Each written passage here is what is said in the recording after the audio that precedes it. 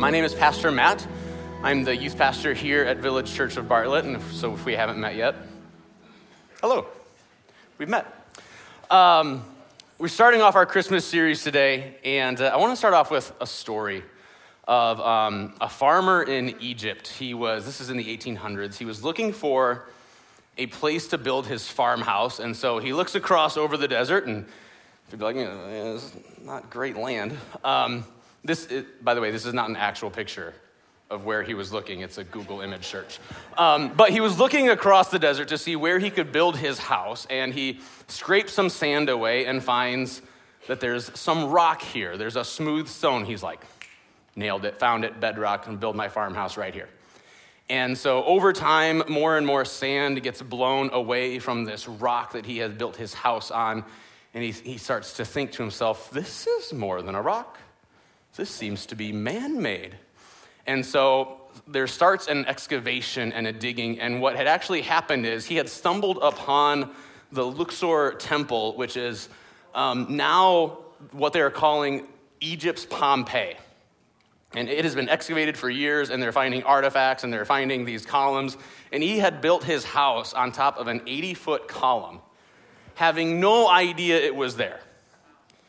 And I think Christmas and talking about Jesus at this time can be a little like that. We hear year after year a story about the birth of our Savior, the wise men, the angels, the shepherds, the magi. We hear all these stories over and over again. We think, I know this Jesus thing.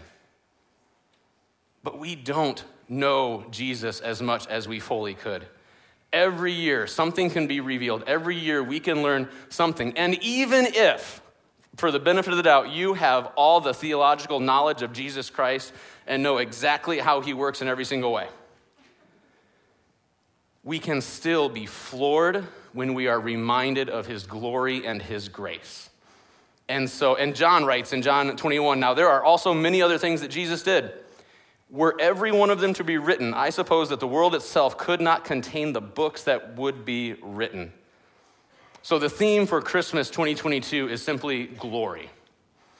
And so I'm going to speak today about Jesus' veiled glory. Next week, Dean is going to preach on Jesus' revealed glory. And then after that, on our Christmas Eve, Michael will preach on reflecting glory back to Jesus. And so this morning, my goal might not be to put forth any new information about Jesus. Maybe you will learn something. But if we can elevate Jesus and praise him, then we are revealing back to glory. So let's talk about this glory. What is it? We often throw the word around, or we use it in many different ways, kind of ebbing and flowing. Literally, glory means weight. And it refers to the impact of experiencing glory. So it feels like weight, but when we see it, it looks like light. And it's light that emanates from God's presence. Not that God is a ginormous light bulb, but just God's being, his absolute perfection and his holiness and his power. We just see this as glorious light.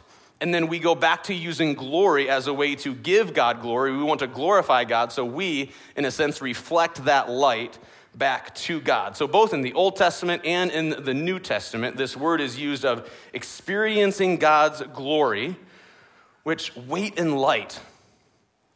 The image that I thought of was just like that light that's right there. And if I had been in a completely dark sanctuary for about an hour, and then Keith back in the production studio just flipped on that spotlight, you would see me go like this. And immediately I shielded my eyes and I bowed down because of just experiencing that bright light. And we also use that word weight. Don't know if you've heard of some person having a level of gravitas. Like, when someone walks into the room, whoa, you can feel it. All right, I got to be honest, if Sylvester Stallone walks into the room right now, I'd be like, hey, Rocky, how you doing?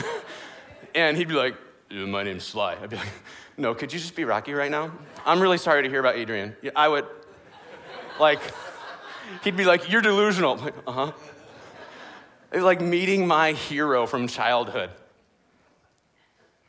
So glory is heavy, weighty, radiant, pure light that emanates from God's character. Said another way, glory is the substance of his significance over and above all things. And what happens when people are in front of that glory of God? They fell over as dead. They were blinded. Isaiah was speechless. He said, probably in his heart, God, I can't talk to you. And God said, I will burn your lips and purify you so that you can stand in front of me and not die. They were in utter awe anytime God gave a glimpse of his glory. So let's take a look at what the Bible says about Jesus' glory and why it was veiled at first. We're going to be in Philippians chapter 2 today, so you can open up your Bibles or your apps to there. We'll start in verse 6. It says, of Jesus, who, though he was in the form of God, did not count equality with God a thing to be grasped. Simply put, Jesus was God in every way. Let's go back to the verse. There's two words to illustrate Jesus' deity.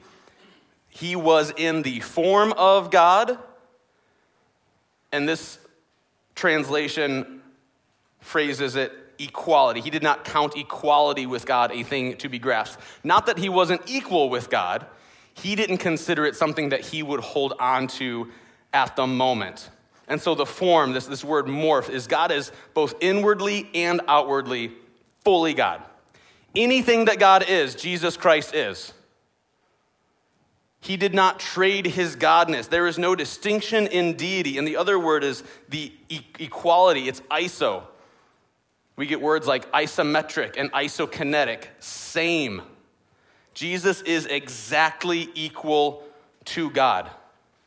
It says elsewhere in Scripture, Hebrews 2 and Hebrews 1. I love this verse. He is the radiance of the glory of God, the exact imprint of his nature, and he upholds the universe by the word of his power. In Colossians 1, he is the image of the invisible God. Jesus has absolutely every trait God does. So we talk about God's attributes. We talk about his character. Jesus was the very character of God. His love, his mercy, his patience. The Gospels are replete with Jesus exhibiting God, whom John says, no one's ever seen God, but Jesus displayed him. Jesus champions justice. He praises faith and obedience. He welcomes repentant sinners. And we like to leave this out. He commands righteous behavior. Yes, Jesus accepts everybody, but he also says, go and sin no more. He says of the woman at the well, you're right, you don't have a husband because you got 5. He's okay to call out sin, but he welcomes them back in repentance. Jesus reveals God's divine character, but he also has all of God's attributes. All those omni words, his omniscience, his omnipotence, his omnipresence, God's omniscience, meaning he knows all things. Jesus displayed knowledge of people's thoughts. He displayed knowledge of people's hearts. Jesus displayed knowledge. I really love this one. He was like, you're going to go in Jerusalem, you're going to find a donkey over there. Like, whoa, Jesus, do you have like MapQuest in your head? He knew it. And this really blows my mind. Jesus knew or knows all things actual and possible. He said of a town called Sodom, which in the Old Testament, Sodom was a place that was so wickedly evil. God said he must destroy it so that it does not continue. Jesus said that if Sodom had seen the miracles you're seeing now, they would have remained until this day. So Jesus not only knows what is and what will happen, he knows what could be and what would have happened. And so now I think of the knowledge and the wisdom of God and thinking, not just as Jesus, like God, Jesus, they choose the absolute best. But they choose the best with full knowledge of everything that could be. Michael says, if you knew what God knew and saw what God could see, you would do what God does every single time. And that blows my mind even more. That all things actual and possible, Jesus is walking around playing such 4D chess. It is crazy. God's omnipotence, Anytime Jesus wanted to and was appropriate, he bent the laws of nature. He walked on water. He told the servants, oh yeah, dip your cups in there and that's going to be wine now. He was sleeping on a boat. His disciples were freaking out and he woke up and went, be still. Calm the sea. Everything he healed, blindness, paralysis, leprosy, a myriad of other diseases, commanding demons. When appropriate, Jesus used that. He had power. Now, the next one is pretty tricky. Jesus' omnipresence. This is Jesus' being everywhere at every time. It seems in his humanity. Jesus in bodily form stayed right where he was. But that's not apart from his knowledge of everywhere that ever could have been. At the same time, he knew that the donkey was over there. He knew that those people 10 miles away were thinking this. He knew what was going on. So in a way, he was everywhere because he knew everything, but it just seems like he stayed in that body. But after Jesus' ascension, he has no problem saying, wherever 2 or 3 are gathered in my name, there I will be. And lo, I will be with you to the ends of the earth in the Great Commission. So is Jesus fully God? Yes, 100% from conception to death, yes. 100%. If Jesus is anything less than God, our salvation is null and void. Only God can save forever. Only the immortal can save forever those who put their faith in him. And Jesus' blood had to be so pure and so powerful as to save the sins of many. If he is not God, we are doomed. And right now, he is being praised in heaven, angels and the elders saying, worthy is the Lamb who was slain to receive power and wealth and wisdom and might and honor and blessing. To him who sits on the throne and to the Lamb be blessing and honor and glory and might forever and ever. God does not share his glory with anyone else. And Jesus is very God. He gets the same glory God does. So, Jesus is fully God. Yes. Why didn't the wise men and the shepherds and Mary and Joseph die immediately?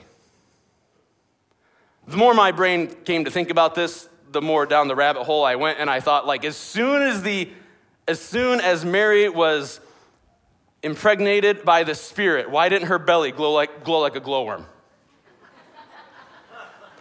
And then I thought, there's a picture, if you want to look back at my Facebook, 2009, when my daughter was born, Lauren's giving birth, and I'm bored. And I'm like, what do I do? So I'm like, hey, take some pictures. So I had like my backpack, and I was like right there by Lauren, like, come on, Madison. I was waiting for her. Why didn't like Joseph open it up and go, and he's dead? Telling you, my mind went to some weird places. Look at verse 7. Jesus emptied himself. No one can behold the glory of God and live. But it says Jesus emptied himself. We cannot see him in his full glory and live. And Jesus said he would do it, by the way. In John 17, this is Jesus' prayer. He said, I glorified you on earth, having accomplished the work that you gave me to do. And now, Father, glorify me in your presence with the glory that I had with you before the world existed. Notice a couple things. Jesus did not ungod himself. Jesus did not say, God, I was God with you in heaven, but now that I'm in, I'm not God, but give me back God when I come back. He just says, give me back my glory. How did that work? No idea. All right, again, my mind went to some weird places this week, and I pictured Mr. Rogers, like putting on, it's a beautiful day in the heavenlies. He just changed his coats. No idea how he did it. But he did it. He did it by this way. He became human in every way. Let's continue with verse 7. He emptied himself, taking the form of a servant, being found in the likeness of men.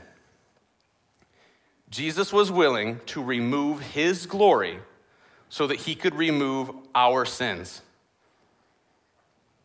Isaiah kind of paints this in a really neat way. It says this, for to us a child is born, and to us a son is given.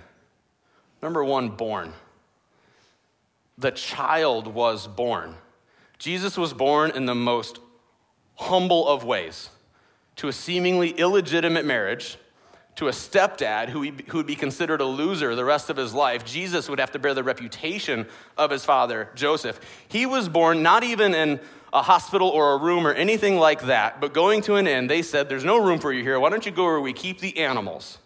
The animals, which are, by the way, used for labor and sacrifice. Hint, hint. Jesus was born to die. He was born to experience humanity in the fullest. And it says a son is given. In Jesus' humanity, he doesn't trade anything about being God.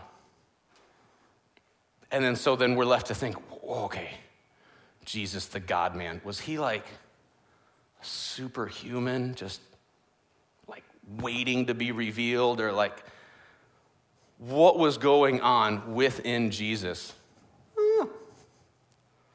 100% God, 100% man. And Hebrews 2 says this, he had to be made like his brothers in every respect. So we know that Jesus wasn't just like pretending to be man while he was fully God and could do anything he wanted at absolutely any time. He was fully human with every ounce of weakness that we have. He was man inwardly and outwardly. That phrase in Philippians is the same phrase, that form and that iso, equal and literally the same. He endured every emotion that a baby, a child, a teenager, a man has.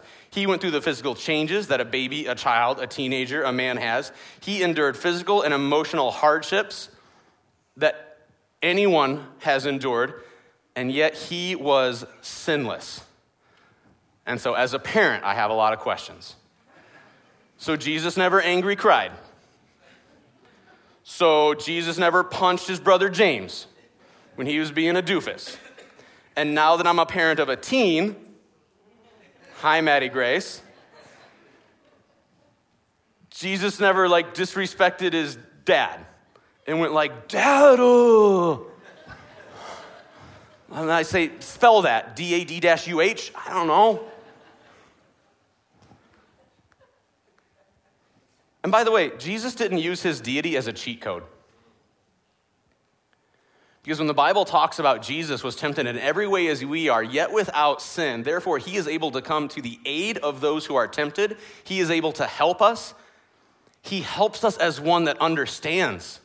If Jesus would have gone through temptation as only God, the Bible says God cannot be tempted by evil.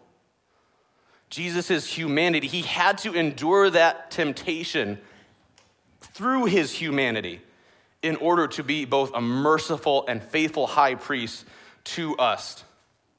And why is his sinlessness and humanity so important? Look at verse 8.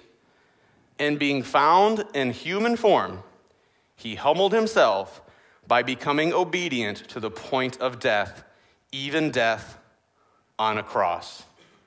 Just like if Jesus is not fully God, our salvation is null and void. If Jesus is not fully man, our salvation is impossible. One of the attributes about God that is really cool is God cannot be harmed or hurt. That's why he does not change with the passing of time. He doesn't decay. He is absolutely invincible. Well,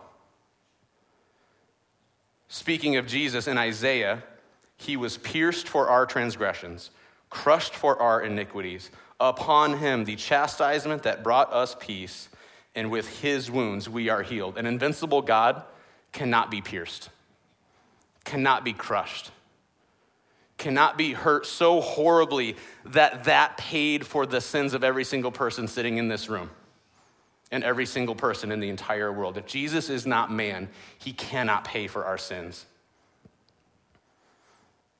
And that act, so loving, so selfless, so wonderfully marvelous.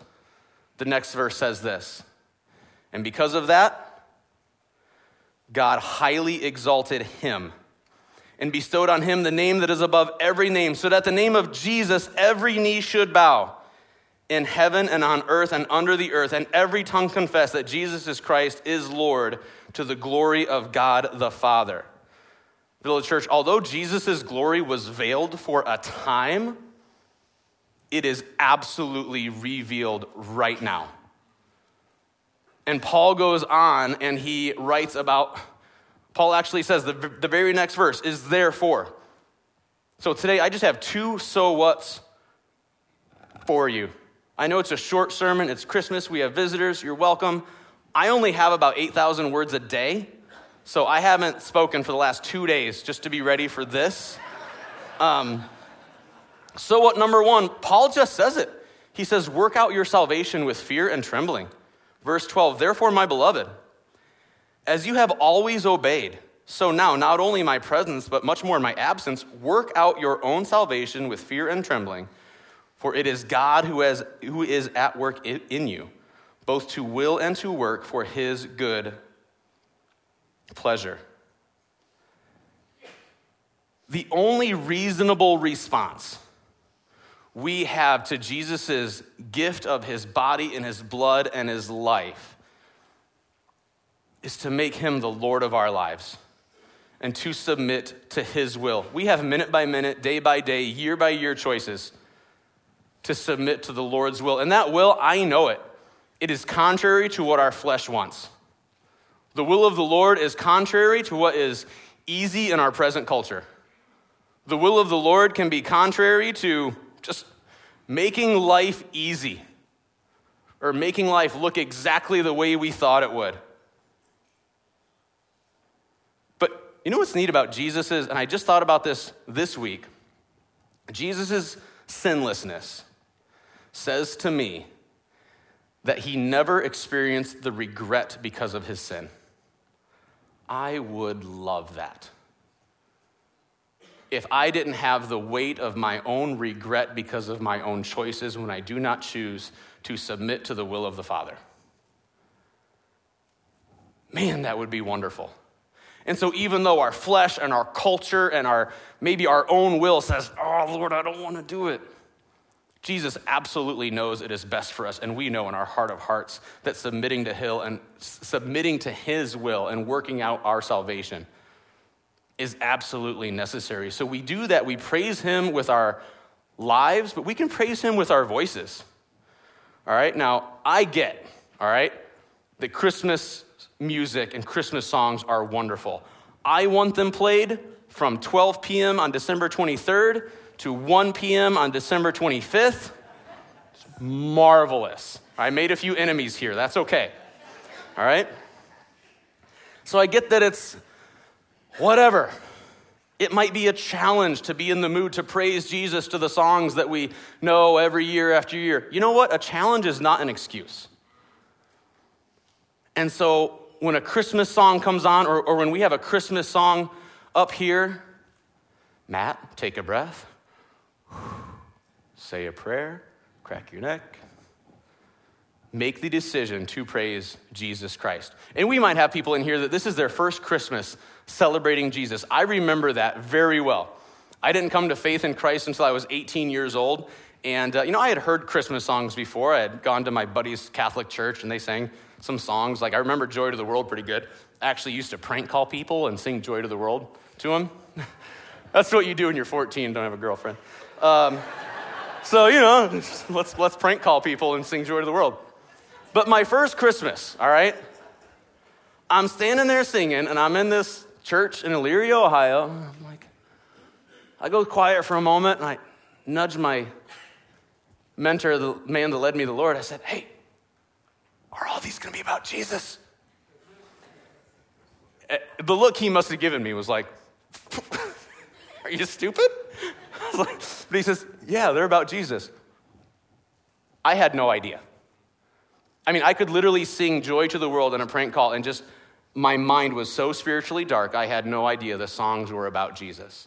Or this could be literally your 1,000th time to be at a Christmas service or a Christmas Eve service. Jesus is so absolutely glorious because of who he is and what he did. God bestowed on him the name that is above every name, that at the name of Jesus, every knee should bow and every tongue confess that he is Lord to the glory of God the Father. So after Dean does communion today, stand up and praise Jesus with a loud voice. I make it a challenge to those of you who have the same affinity for Christmas music that I do. Leave the radio on, that one song, and try it. But with that bowing the knee, my next so what, it's hard to swallow, but it's true. There are two ways to bow the knee to Jesus: by faith or by force. Paul wraps up his talk about the deity and humanity of Jesus in saying, every knee will bow of those who are on heaven and on earth and under the earth. And so by faith, we confess that Jesus Christ is Lord. We believe that he died on the cross for our sins. By faith, we humble ourselves and say, you are God and I am not. And Lord, I trust you and you have saved me. Amen, I praise you. And so when you stand before God as a follower of Jesus Christ, you are not consumed or destroyed. You are saved and saved for all of eternity. But if you stand before God as one not having put your faith and trust, the weight and light, the glory of God will humiliate you. And you will confess that God is God and Jesus is King and Lord, but it will be too late. And so Dean is going to come up now and he's going to lead us in communion and explain the gospel message of how to willingly bow your knee before the Father before it is too late, because it will inevitably happen. And so I'm going to pray for us now that this Christmas season, we praise Jesus for who he is in all of his humanity, all of his glory, for what he has done, for who he is. And that as we have unbelieving friends and family members or people that are just seeking to know about Jesus, that you come to understand that the gospel is for you and can be yours today. Heavenly Father, you are, to say a genius is an understatement, Lord. How you sent your son, Jesus Christ, fully God and yet fully man, to purchase our salvation is beyond me, Lord. But Lord, in my heart of hearts, I understand it. And Lord, for those of us that call Jesus our Savior, I pray that this Christmas season is one of praise and worship to you. I pray that despite the hardships that Christmas brings about and some of the craziness and the busyness, Lord, we do not lose sight of how miraculous and glorious it is. And Lord, for those that are here that do not know Jesus and are curious, are wanting to know about him, or just, Lord, they have not humbled themselves to confess you as Lord God. I pray that you would be working on their hearts and that, Lord, they would come to be saved before it's too late. Lord, I pray this in Jesus' name. Amen.